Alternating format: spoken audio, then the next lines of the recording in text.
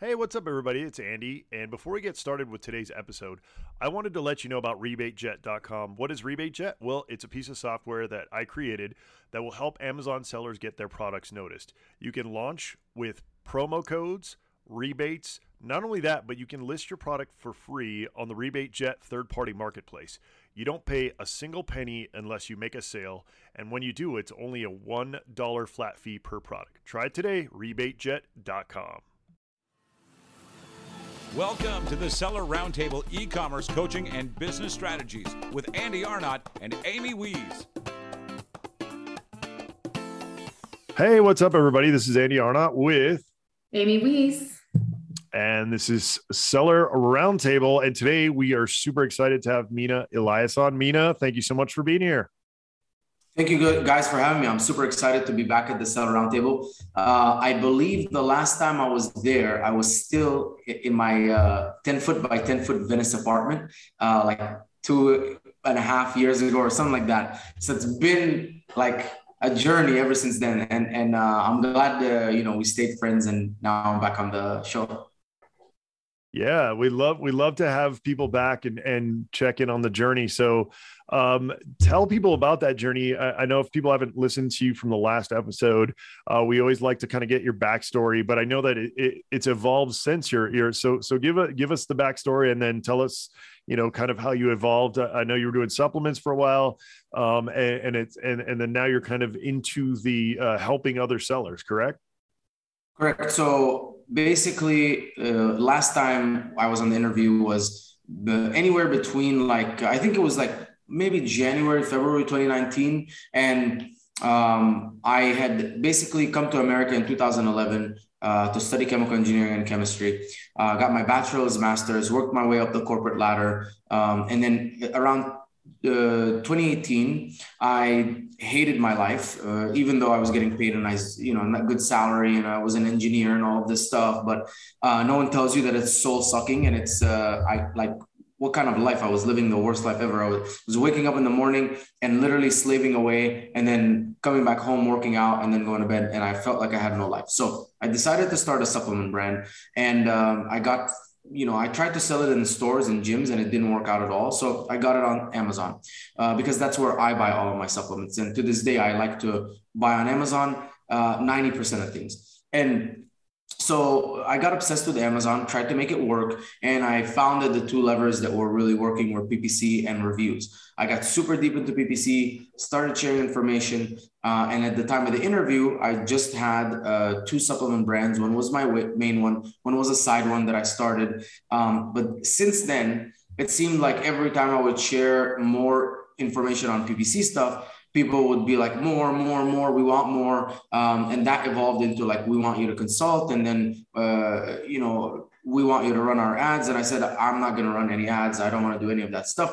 But then in early 2021, an aggregator had raised $300 million, $400 million, hit me up, said, we need someone to train our in-house team. It's not practical to have an agency. It's too expensive. We have too many brands. We want to scale and build everything in-house.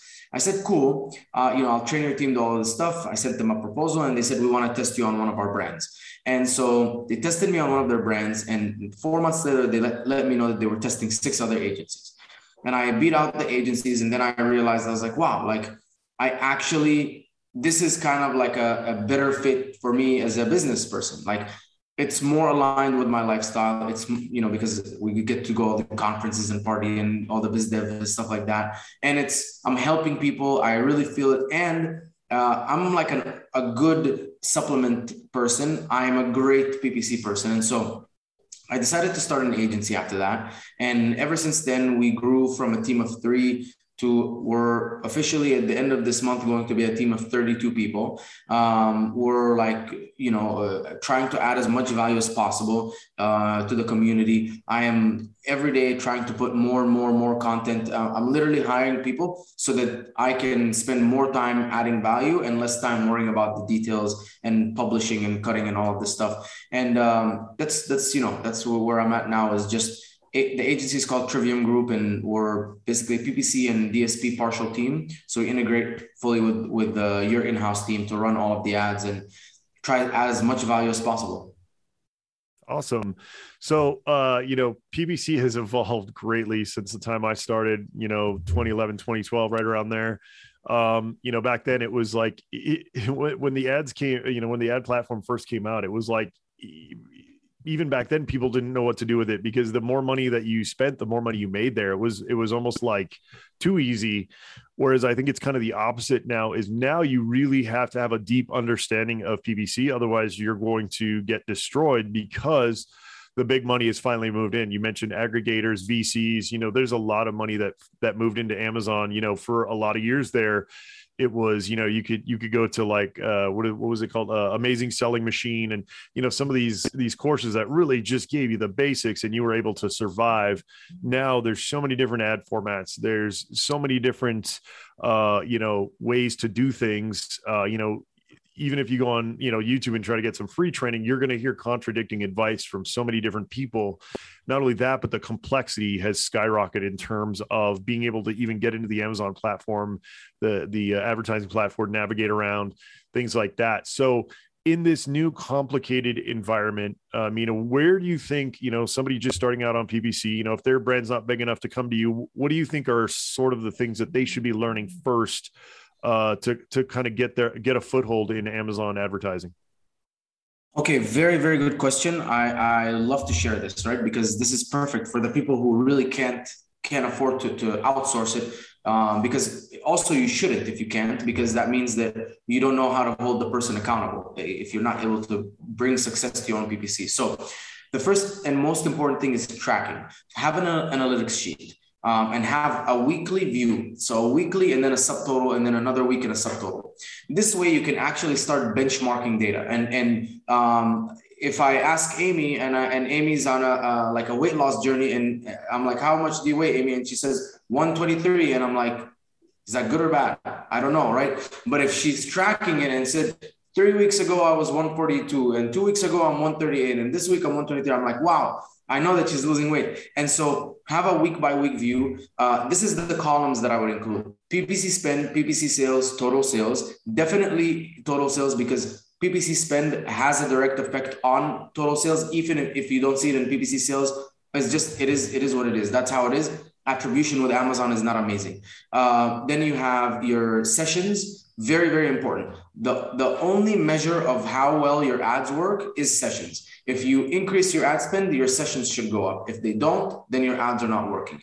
The ads don't convert. Ads don't, because you're just basically showing up. Here's my product. Here you go. Someone clicks on it. That's it. The PPC did its job. Its job is not to convert. That's the conversion of the listing. It's the images and the price and the bullet points, all that stuff. So track your session, and then track your cost per session, because that's your efficiency of each person that you're sending in. How cheap are you sending them in? Track your conversion rate, unit session percentage. Track your click-through rate. Track your cost per click. It's not too bad. If you want ACOS and TACOS, great. But the most important one is profit, the dollar amount in profit. And so when you're initially starting out, make sure you're tracking those numbers, and make sure, this is how I do it. I operate in two different ways. I'm either scaling my revenue, or I'm trying to be as lean as possible. When I'm scaling my revenue, I have a certain number of levers I can pull. I can create new campaigns. I can increase bids. I can increase budgets. I can increase bid by placement. I'm just trying to get more people into the listing. The way I like to think of PPC is like I'm fishing, but I don't know what bait is going to work. I'm in a new pond, and there's different species of fish, and I have 100 different baits. So I'm going to take 10 of those baits. I'm going to throw them in the water. Some of them are going to work. Some of them are not. The ones that work, I'm going to keep them. The ones that not, I'm going to remove them. Then I'm going to throw more bait. And now I have, 10 baits in the water. 10 of them are working, or whatever. Let's say 8 of them are working, 2 are not. Take the 2 out, put more. And so if you notice, initially I'm wasting a lot of bait because I'm testing it, but eventually I start getting kind of the hang of like, these ones are working, these ones are not. And relatively, I'm testing a lot less than what's actually working. So initially there was 0 working and 10 testing. And then maybe eventually there is 90 working and 10 testing. So relatively it goes down.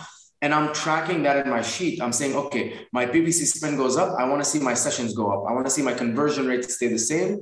I want to see that, my cost per session is relatively equal and my sales went up. Great. Now I've done that for a few weeks. We've spent a lot of money. The profits are not great because obviously you're not efficient.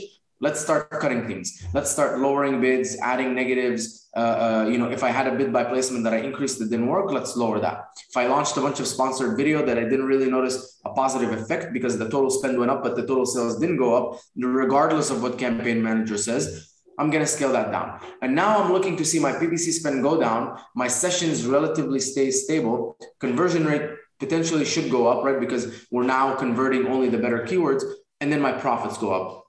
And if you're tracking this perfectly, then you should have a very clear vision of what's happening in your PPC. The most important thing is to see it and understand what's going on. Because if you go into Campaign Manager, you're going to have no clue. It's going to be a bunch of different things. And obviously, please separate by product, by parent ASIN. Because if you combine everything, you have a mature product with an immature, like a fresh launch and whatever, everything gets mixed. One of them is going to bleed a lot more than the other, obviously.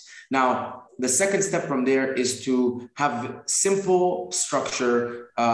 You're just testing for keywords. So the structure is you have a campaign, you have a single ad group because we don't know how the budget splits between multiple ad groups. Or this is all what I believe works based on what I've tried. A campaign with a single ad group, and then no more than 5 keywords. You can test, you want to put 50 keywords, put them in. You'll notice that after a certain point in time, you're not like 3 or 4 of the keywords are getting the spend, the others are not getting the spend. There's not enough budget to go around. And maybe Amazon is thinking these ones are going to convert better. So let's just keep the budget there. So keep it a small amount. And all you're doing is creating a campaign and testing. Will these 5 keywords work? Yes or no? Yes, you keep them. No, the ones that don't work, you either, if they're exact, you can lower the bid. If they're auto brought in phrase, you go into search term report, identify the keywords that are not working, add as negative, or if they're just not converting at all, turn them off. And that's the whole thing. Launch campaign, test. If it works, keep it. And what you're trying to do is just accumulate the maximum number of profitable search terms, and that's it. And that's kind of like the simplified version of your strategy. And then obviously when you're launching, you're testing, it's not efficient. Once you're done with it, or once you're like, okay, enough testing, like let's get clean, let's get lean, you cut everything out. And now it's like a dirty bulk. You're bulking, you're trying to get bigger. You're eating a bunch of like protein, meat, burgers. And then you're like, all right, I put on a ton of weight, but there's some fat, let's cut it down. And then you eliminate all of the bad stuff. So that's kind of a simplified version of PPC. I love how we got a little bit of the athletic coach in Nina out of that PPC strategy session there. Really, really good. Just really good explanation of like putting your bait in the water, all of that, like getting it moving, testing. So my follow-on question, you mentioned like keep your profitable keywords. Lately, that's been so hard because cost per clicks are insane. I've audited, at least 5 accounts in the last 2 weeks. And average cost per click across the board is like between $2 and $3. And it's insane. Like, and we're looking at, increased prices of importing from China and all these things that are happening. They're kind of just, and then not to mention inflation and what's going on in the economy right now. So what do you suggest, Mina? We're already being kind of squeezed as business owners in every direction. And obviously, if we keep testing and we keep going, really cast a really wide net, it's going to cost us a lot of money. If we give Amazon that money, they're going to spend it, right? So what do you recommend in terms of, especially people who are just getting started or who are, trying to scale from their first few products and getting moved up from there? What do you recommend for PPC in terms of, just managing those campaigns without the spend going crazy? Okay, so a few things. The first thing is understand the equation. It's a very simple equation. You spend money, let's say you spend $100 a week, you get a certain number of sessions, and you have a cost for each session. Those sessions are a mix between organic and PPC. So even though your cost per click may be $3, if you're getting an equal amount of organic sessions as you are PPC session, your effective cost per click is like $1.50. Okay, between $1 to $1.50. So first of all, let's understand your cost per session. You're spending $100, and let's assume you're getting 100 sessions from those $100. And then look at your conversion rate. Let's say conversion rate is 20%. So you need 5 sessions to make one conversion, and each session costs $1. So you need $5 to make a conversion. Now, based on your product, you tell me, let's say it's a $25 sale price with $5 cost, $5 Amazon fee, whatever, you're left with $10 at the end. Your cost to make a conversion is $5. You're left with $5 in profit. Now, that number could be whatever number. It could be 0, it could be negative, it could be, $15. It could be good. And there's 2 ways to fix the problem. The first way is to improve your conversion rate. And you have the equation in front of you. You know the cost per session, and you know the number of sessions to make a conversion. So if the number of sessions to make a conversion is 5, can we make that 4? Can we increase our conversion rate to 25%? So if you do increase your conversion rate to 25%, that will allow you to spend less money to make that same, based on the exact same amount of traffic. So that's the first place you should look, is your conversion rate, and understand the equation. Now, the second piece of the equation is your cost per session. Now, there's 2 ways to improve that. The first way is to improve your organic rank. We don't need to get into this. You can use PPC, whatever, but we're talking about people who have limited budgets, who can't use PPC to rank because you're going to blow a lot of money. So the best way is to audit very, very, harshly, very tightly.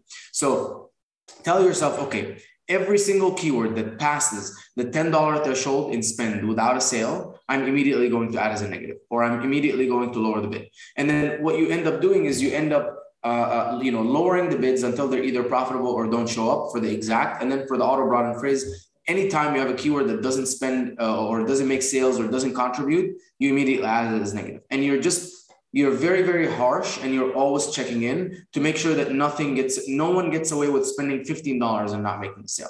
And then the final piece of that is kind of inching your way up. And instead of starting with a $2 bid and then saying, let's optimize until we get to a profitable, start with a 50-cent bid. It's not going to get impressions. It's not going to get sessions. It's not going to get anything. And then you work your way up, work your way up, work your way up. And it's basically, instead of being on page 1 and working your way down to finding that page 3 is optimal, be on page 5 and work your way up to page 3. You'll end up spending a lot less money if you're someone, who's tight with money. Now, if you're someone who isn't, spend that money, because the faster you spend the money, the faster you're going to get the data. And same thing, you're talking about testing, Amy. Well, you don't have to test that aggressively, but everyone knows this. The more money you spend, the faster you can compress time, right? And if you're at the airport, you spend money, you cut the line, and you basically, it's the same thing here. You spend money, you get the data. Instead of waiting 4 weeks to make the same conclusions, you now can make it in 3 days. It's the exact same thing. So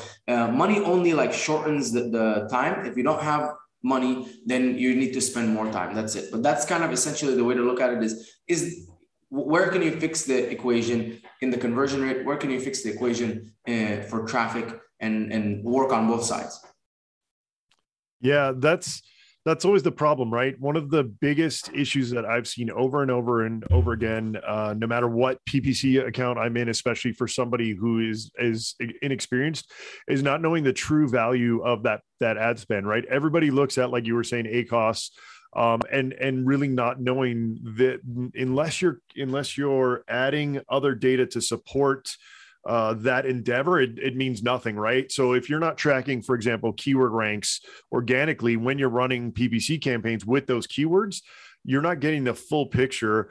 The other thing that I think is a huge mistake is people never, or a lot of people don't take into account a launch strategy, right? They don't actually plot out, this is going to take me 6 months. And in 6 months, especially, you were in supplements, which is a brutal category. So you will know this very well, is a lot of people in the Amazon space, especially today, do not play the long game. You have to play the long game on PPC now, because you're going up against Stanley Tools and Nike and, some of these massive brands who have these massive ad spends, who will literally just keep raising their bids because they don't want you to be in those first results. They'll keep raising their bids to get, maybe 10 different variations of the same product because they can do that. So you really have to play the long tail game. You have to play the organic game to make sure that, you're looking at the opportunities on the organic keyword side to match with those PPC bids on those keywords. And then also, finding the low hanging fruit with, there's still a lot of opportunity in video ads. There's still a lot of opportunity in display ads. And you should be, just like Mina said, turning dials, right? You have to test, you have to spend some money up front to know what works and what doesn't work. And I think that's the biggest downfall still today, is people getting into the Amazon game thinking they can, spend a little bit of money and, get a winning product. Unless you've, been on the Shark Tank or have some super innovative product where Amazon's calling and begging you like, hey, please sell your product on our platform. Unless you're in that type of situation, you're going to really have to work hard to get that placement. Yeah, I totally agree. And, even a couple of things to keep in mind, like, back in the day when I started in 2018, it was like awesome because all of these big brands, they're like, oh, like Amazon, whatever, put your product up, put broad keywords. Now there's two issues. Every big brand is now finding people like me and like you and like Amy and hiring them in-house. And now, okay, now you're competing with someone really good.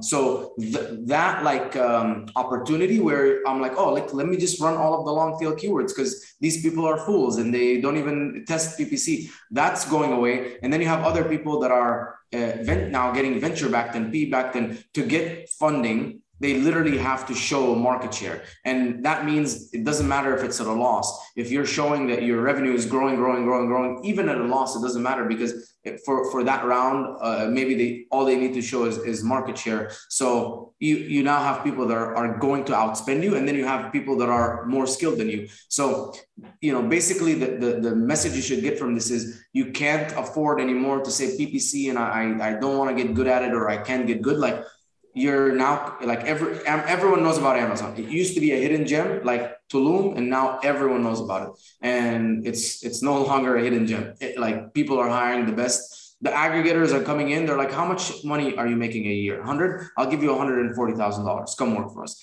Like, that's how. So you can't now, you have to compete on skill. You can no longer compete on capital, obviously. So you have to compete on skill.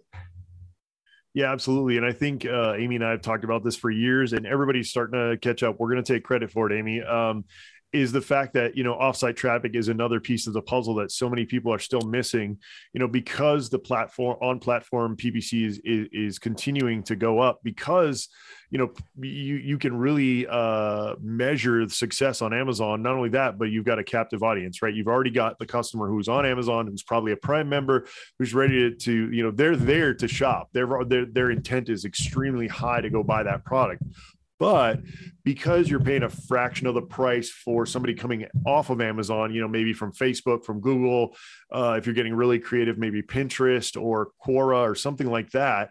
That's another thing, Amina, is so many people don't realize there's so many paid ad platforms out there, so many free ad platforms, meaning that you can go post on Pinterest, get a VA for $3 to $5 an hour, hand them off a process to, post your products, every day. There's all these creative ways that you can, really push people to Amazon, to coordinate with PPC.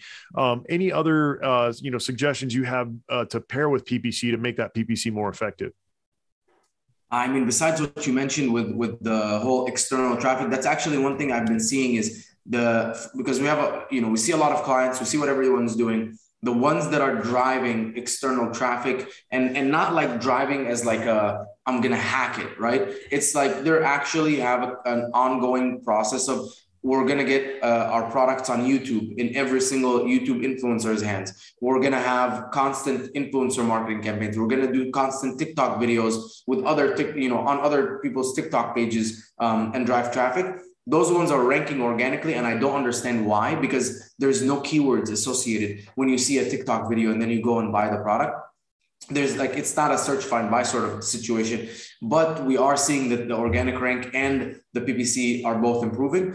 And then the biggest lever you can pull is if you are all competing on the same traffic, at least make sure that when it ends up on the page that it converts the best. So if you're, and I've noticed that it takes on average 5 to 6 months before all of your competition has updated. So if you haven't updated your listing in the last 5 to 6 months, you're overdue. It's time for you now to look at everyone. Helium 10 has a new tool called Listing Analyzer, where you can literally put 10 competitors and then pull all of their images. And you can right there, like figure out, okay, what's everyone showing in terms of images? How can we be better?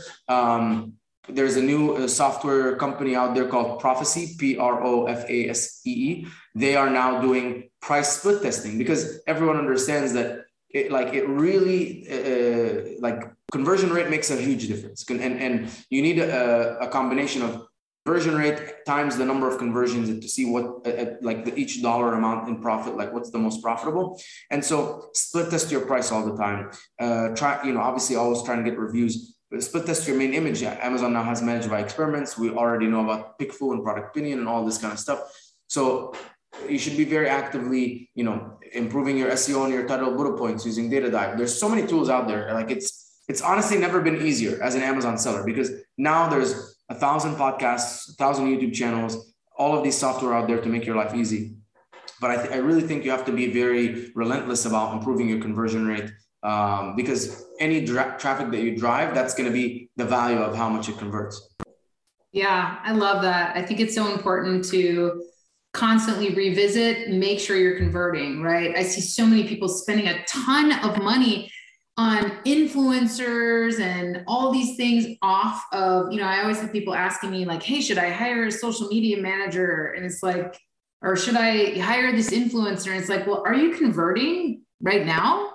How are you doing? So I love that. And I also love that you brought up conversion rates when it comes to ads. Like ads are to get people to your listing, to get in front of the right audience. That's what those magical keywords are for. But if they're not going to convert when they get there, you're just wasting your money. So you just got to pay attention. And the best way to do that is to know your audience and really look at your product through their eyes and go, why would I choose this product and not not a competitor product? So speaking of hiring, you mentioned, all these companies now, bigger players in the space, which is probably driving up the CPCs too, but, are hiring the best of the best and getting things moving. But what about when sellers are looking to hire PPC?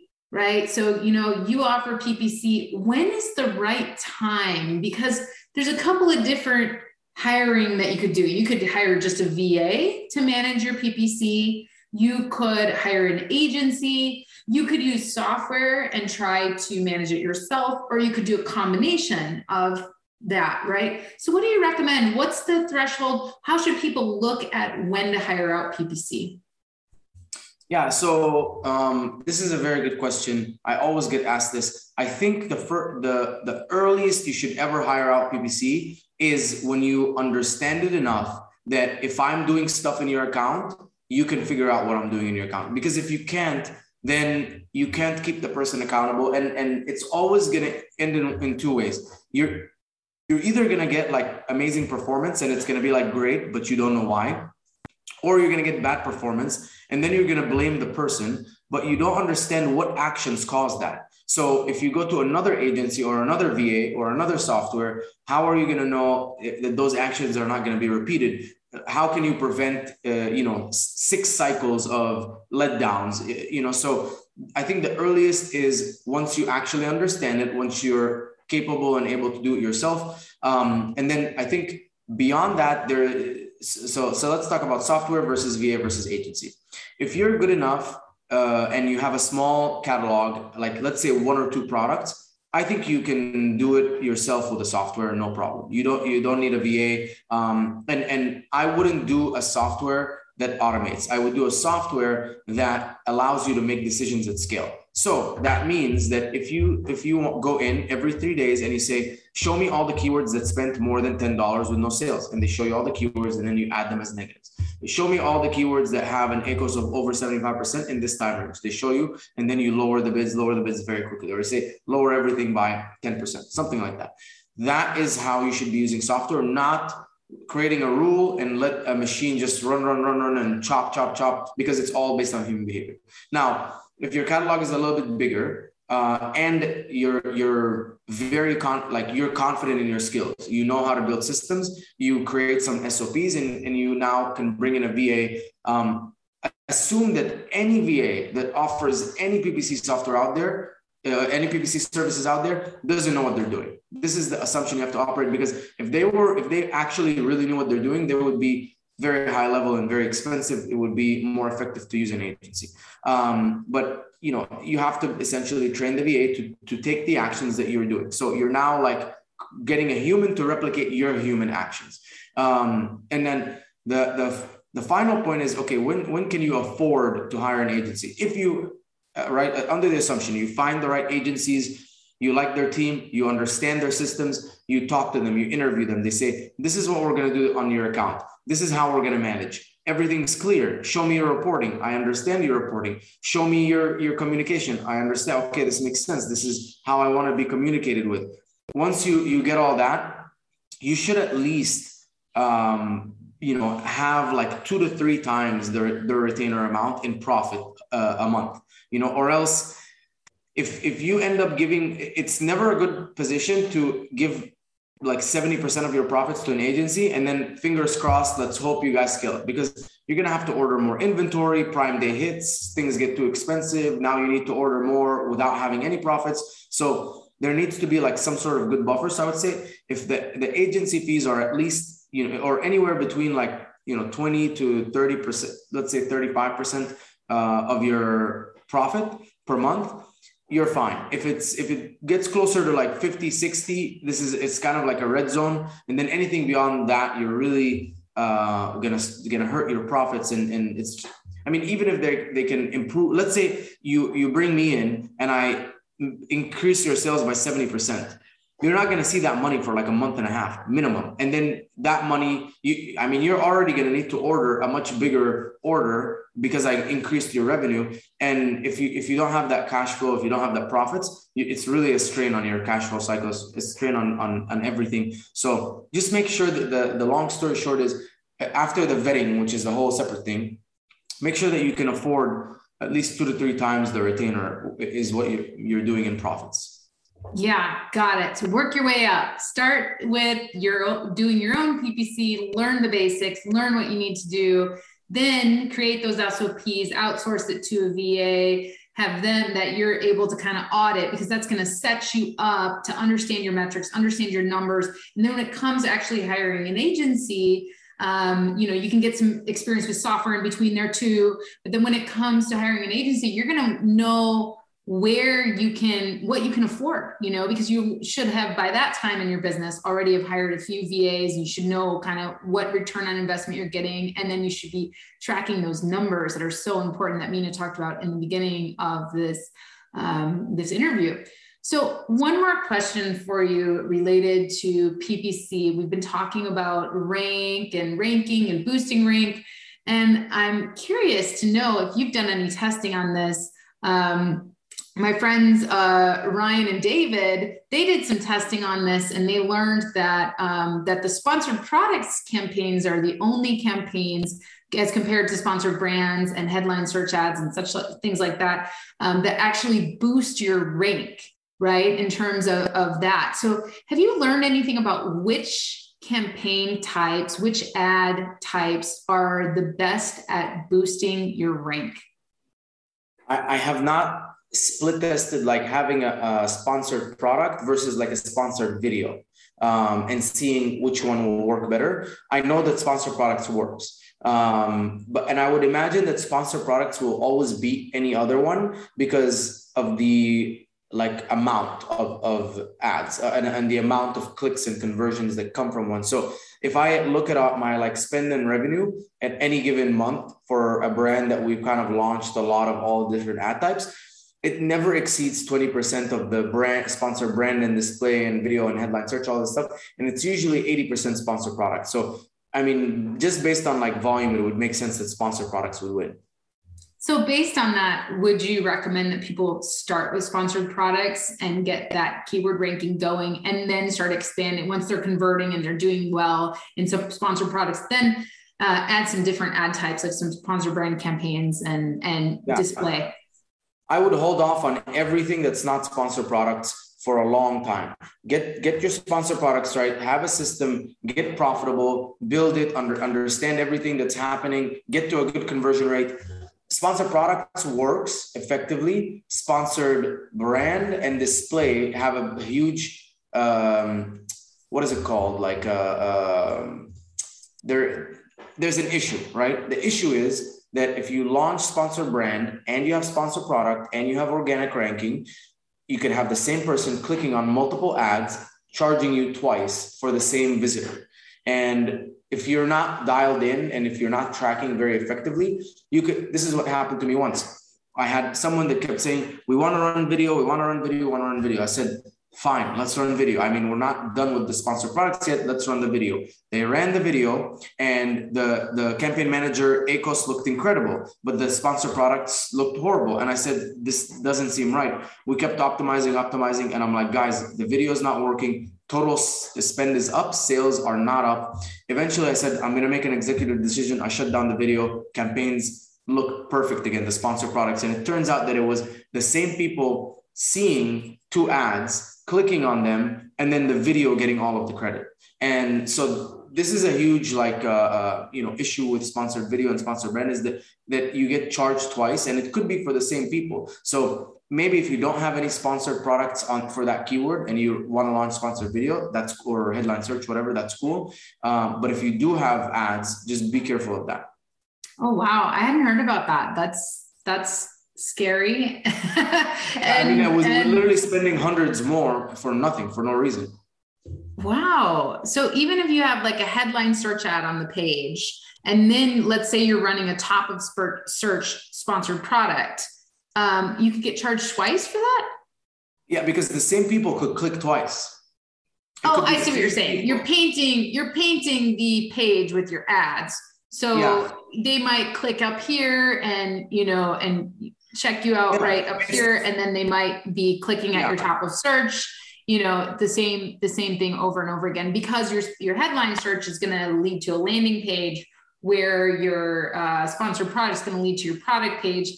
So people could be clicking around and doing that twice. If they click around, you're basically paying money, and it's the same person. Like the maximum that person is going to convert is one time. And so instead of paying that one click of $2, whatever, and now they're in the listing and maybe they convert, you're now paying $2 and then maybe another extra like $1.70 or something like that. And so that if you're not tracking in your sheet and saying, okay, I was spending $100 on ads, and now I'm spending an additional 100 on video, so now it's 100 ads, 100 video, sponsor product video. And then look at the total sales. And if the total sales are up, great. But by how much? It went up by 100. Is total sales up by 100? That's a 100% ACOS. Is total sales up by 300? That's a 30% ACOS. So you can have to actually like manually calculate the effect of sponsored video, because if you go into the campaign manager, it's not going to be accurate. And that's just one of the things that's not great about Amazon's like campaign manager and attribution. They don't include organic, they don't include conversion rate, they don't include sessions.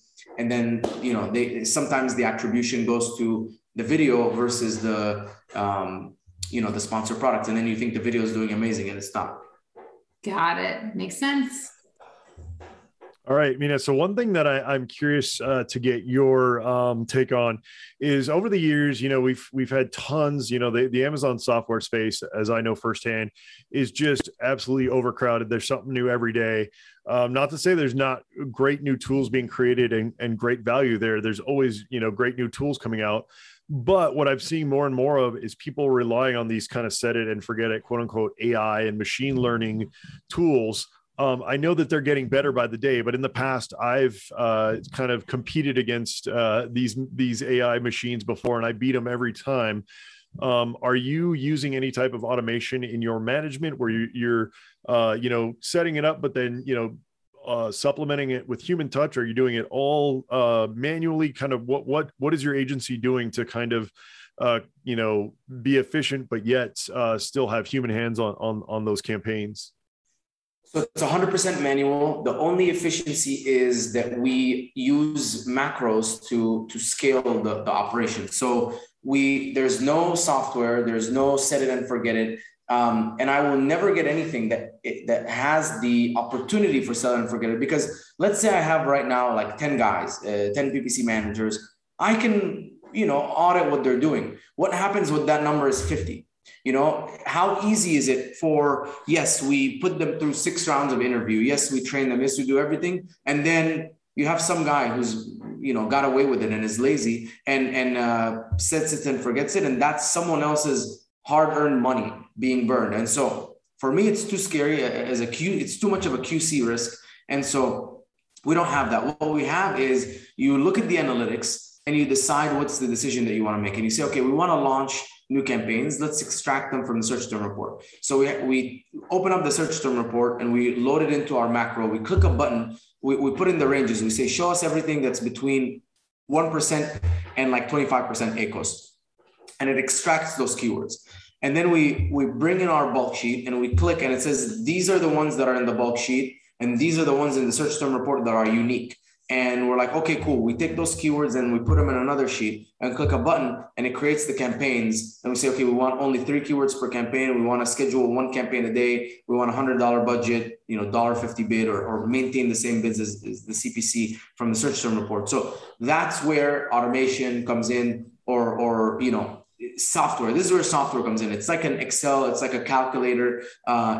You know what you want to do. It does it faster for you, but it's not going to think for you. You're not just going to load in a problem and it's going to solve it for you. It's not, you're going to set some values and then let it run, because it used to be that, anything above, like, let's say 30% ACOS is too much. And now, anything above 50% ACOS is too much. And here's the thing, like ACOS is like the stupidest metric ever, because it's not accurate. It's not effective, because what I've seen is I'll spend $100 and make $100 in PPC sales and $100 in organic sales. And then I'll spend $300 and I'll make $200 in PPC sales and $700 in total sales. Why did the total sales go up? I did nothing on the organic side. Okay, it must mean that the PPC is doing something. And then but why isn't it showing in the spend? Why isn't it in the sales, in the PPC sales? Why isn't it reflecting? And so that's the issue. And that's why we can't even use ACOS as an accurate measure, because it's based off of a number that's not accurate, based on and you can test this, increase your spend, double your spend. Notice how your total sales will go up more than your PPC sales. And then explain to me why. Explain to me why. What did you do? You didn't do anything on the organic side. You didn't do anything on any side that could explain this. And so that's why it's just, you can't rely on software, because they're making straight up, they're cutting. They're like, this person is 1 inch too short, cut their head off, sort of thing. They're not thinking. And so you could end up hurting yourself. But yeah, that's essentially, why we don't use software. Awesome. Yeah. So the other thing I'd love to know is, the Amazon, like I mentioned earlier, is the Amazon platform is constantly changing. They're always adding new things and changing kind of the layouts and how to get to things and what you can do and tracking, more data, things like that. In the last, 3 to 6 months, what do you think has been the biggest change on the platform that's been beneficial and that you guys are utilizing that maybe didn't exist recently? There's 2 things that I love right now in Amazon Campaign Manager. One of them is the targeting tab, and the other one is the budgets tab. Now, in the budgets tab, you can click on budgets, and it'll show you all of your campaigns. You can sort by ACOS, and you can take all of the campaigns with a really good ACOS and just very quickly adjust their budgets. You can increase their budgets. And even if you're not spending, and literally I made a post on Facebook and then someone replied a week later and he's like, look, I made the changes and look at how my sales went up by 50%. But basically any campaign that you have that's profitable, just keep increasing the budget. Even if you're not hitting that budget limit, for some reason, Amazon feels like there's more breathing room or something, and it starts spending more and making more money. So that's number one. Number two, in the targeting tab, you can literally see every single keyword that you're targeting, and you can add a filter and you can sort it by ACOS or whatever you want. You can also add a filter and sort it by campaign name. Or sort it by campaign. So if you have really good campaign names, you can check all of the campaigns for just one sort of product, and then have a filter, let's say between 50 to whatever plus ACOS, and then you can go one bid at a time, change the bid, all right there in Campaign Manager. So it's actually reflecting somewhat of bulk sheets, but easier, much more user-friendly. So those are two things that I really like, because like you want to go into the bulk sheets and do stuff, but the beauty of Campaign Manager is what you can do is you can say, show me everything that has like a bad ACOS in the last 7 days. Okay, show me everything that has a bad ACOS, but in the last 45 days. And sometimes you notice that because of the attribution, like over the 45-day period, it looks good, but over the last 7 days, it looks bad. And then you just have to have like a longer time horizon and maybe a little bit more patience to see that keyword is actually profitable. And you can't do that in bulk sheets. You have to keep downloading new bulk sheets, and you can't really compare. It's like two flat Excel files, that are like a timestamp. Yeah, I think it's awesome. That feature has been long coming. Like a couple of years ago, I had one of the top Amazon PPC guys kind of do a call with me because my personal account had so much spend, and he was like, hey, how can we change that? And that was one of my main complaints. I said, I want to be able to pull, data on, because back then I had like 50 campaigns, and at our peak, I think we had like 850 SKUs, and it was just getting almost impossible to manage that amount of data. And I told him, it would be awesome to be able to filter all that data in one screen and be able to change it. So I agree with you. That is epic. I love how you can go in there and do quick edits on performing and non-performing keywords really quickly. So I would have to agree with you there. And if people don't know about that feature yet, go ahead and dig in and check that out. It really is a game changer. Okay, so the last two things where we're getting short on time here. The last two things I want to cover is losses. Through the journey, I can tell you all the different software platforms that I've built that you've never heard of because they've failed, right? We always talk about all these wins, all the, people like you and I, we're always putting our best foot forward, always, because we kind of have to. We have to build trust and let people know that, we know what we're doing and things like that. But one of the biggest lessons I've learned, I'm 44 years old. It's taken me this long, is that, you have to take those losses. You have to know when to cut those losses. You have to know when to move on to the next thing. So I would love, along your journey here, these last 4 or 5 years as an entrepreneur, what are some big failures, and what were some of the things you learned from those failures? Yeah, one of the biggest ones, honestly, was like the shiny object syndrome. And I always kind of go back and I'm like, I wish I just never started all of these other things that took away from my main thing. And MMA nutrition now is like down significantly. Now I could blame it on the market. I could blame it on, whatever. I could competition, right? But let's be real. Did I put 110% every single day into that business? I didn't. I got into, business and Amazon, and I was like, oh my God. And like, let me try Facebook ads, and let me open up another supplement company, and let me do this and let me do that. And I feel like ever since I stopped saying that, and now I'm like, literally, I rarely ever say yes to anything. It's just always no. And ever since I've started doing that and focused every single, piece of my energy into the agency, I can see that it's a day and night difference. And so I think one of the biggest failures, and maybe it's not like I lost $100,000 or something, but it was more like I lost so many things. I lost so much time that I could never recover. But obviously it's, experience that I gained, but you guys don't have to suffer, right? I already suffered. You don't have to repeat that suffer. If I could give you one piece of advice, it's focus on one thing. Do not try and diversify your income. It's straight up bullshit. The people who are diversifying their income are generating hundreds of thousands a month in profit. And they're like, okay, what do I do with all of this hundreds of thousands? I can't put it anymore into my business. Let's put it into real estate. And now we have this real estate. Let's pay a guy who can manage the real estate. Great. they can afford to do that, right? You like, for me, I can't afford to do that. I can't afford to, start 7 different sources of income. So I think that's one thing that, most millionaires have 7 sources of income.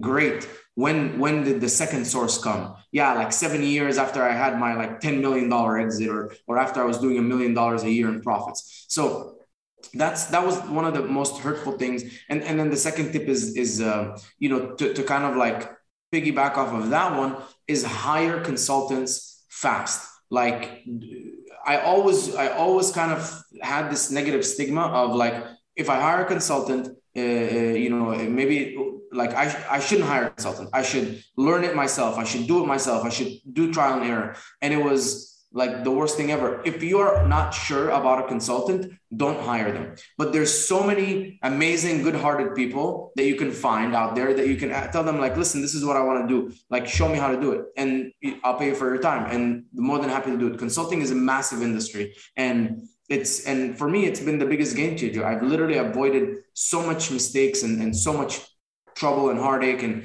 because I have people that see like 6 months ahead of me, because they've already been through everything that I'm going through now.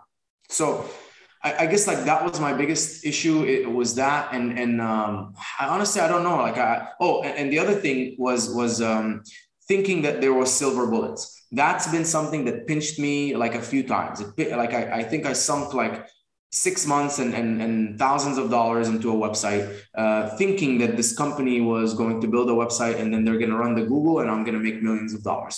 I spent 4 months trying to get into retail in a different country because I thought that like I was going to get into this one guy and he's going to start putting down $20,000 POs every month. And, it's just all of these things where I thought that it was going to be a silver bullet. I was going to do this one thing and I was going to become, and then I realized I'm like, why am I like looking for a silver bullet? It doesn't exist. It's 1% better every single day. And then in 1 year, that's your silver bullet. It's a silver bullet in 1 year. And ever since then, every single time I kind of look at something and I'm like, wow, like maybe, and I'm like, no, stop. There's no maybes. Just assume that it's not going to work. Hope for the best, but assume it's not going to work.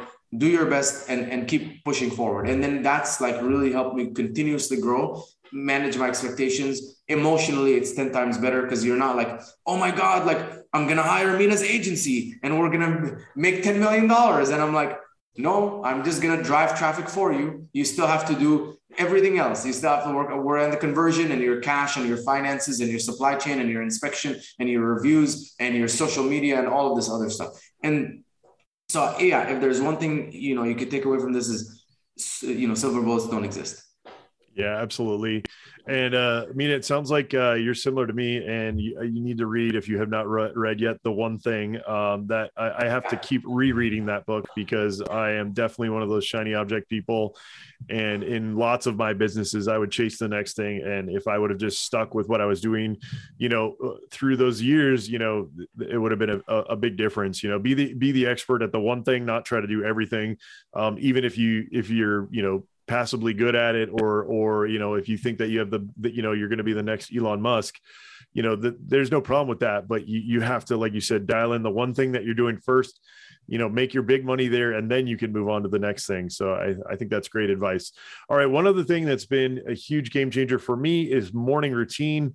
I never had one, whenever people would be like, oh yeah, I get up and meditate, I'd laugh and be like, oh, I have kids, I can't do that. And it was like, no, I absolutely can do that. I just have to get up at, 6 a.m. instead of 7 or 8 a.m. and do it in those morning hours when they're still sleeping. So do you have a morning routine? And if so, like what are some big morning routine kind of things that you do that you feel like makes a big difference in your day? Yeah. So my morning routine starts with, so I wake up around 5:30 in the morning, and it's usually through temperature. So my Nest warms up the apartment at 5:30. Temperature is one of the best ways to wake up and almost feel naturally. I also have a Whoop. And so I guess your morning routine starts with good sleep, and you can split test all the different factors that can cause your sleep to improve. And so this is the Whoop. And then I wake up, I go to the bathroom. I always clean up my beard. And it's like a discipline thing, and it always keeps you looking presentable. I always do my skincare routine.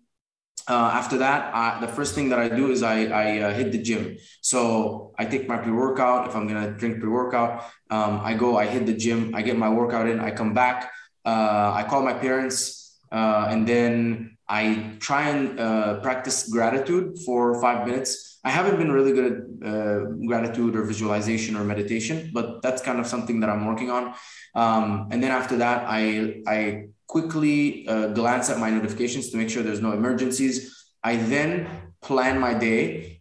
So I know that there's 8 hours in the day, or I want to work 8 hours in the day. Let's say 6, right? Because there's going to be 2 hours that goes to bullshit. So I try and figure out, okay, I have like 4 hours worth of calls in the remaining, like, let's say whatever hours, what am I going to do?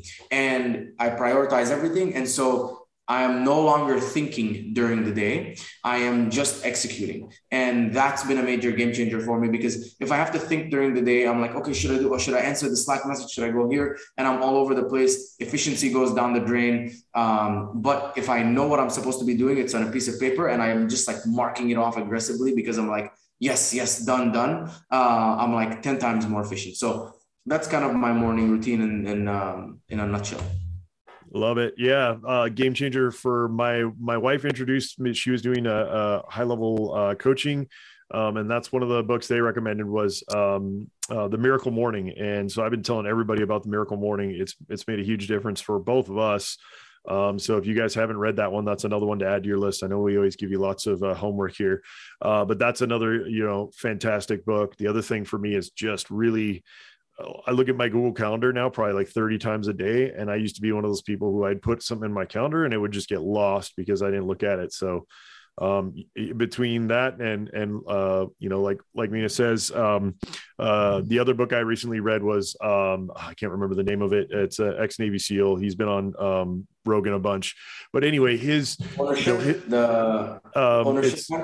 ownership, right? It's absolute ownership, something like that. Anyway, Jocko Willits, I think is his name. But one of his thing is in the Navy SEALs, they teach you every morning to square your bed. I think it's called straight your bed or whatever. It's like make your bed every morning because that's starting your day with something complete, and it gives you like that small little win, and that, I've got this completed, and it kind of sets you off on a good foot. So, my mom used to always tell me to make my bed, and I'd laugh at her and be like, wow, I'm just going to mess it up tonight, but once I heard it framed that way, I was like, oh, that makes sense. If you do, all these little small things the right way, it's going to add up at the end of the day. So I really think that's some other great advice that we can give to you guys.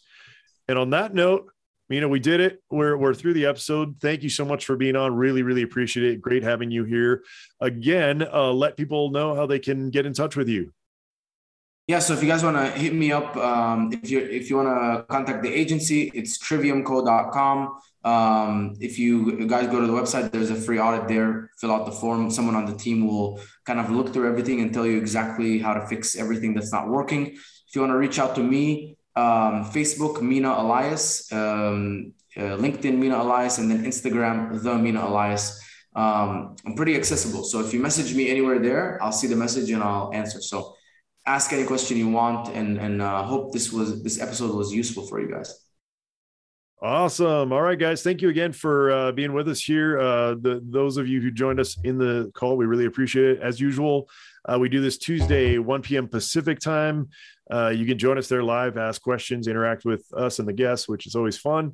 If you haven't done so yet, please rate, review, subscribe, tell your friends about the podcast. We really, really appreciate it, guys. And we'll see you next time on the Seller Roundtable. Thanks for tuning in. Join us every Tuesday at 1 p.m. Pacific Standard Time for live Q&A and bonus content after the recording at sellerroundtable.com. Sponsored by the ultimate software tool for Amazon sales and growth, sellerseo.com and amazingathome.com.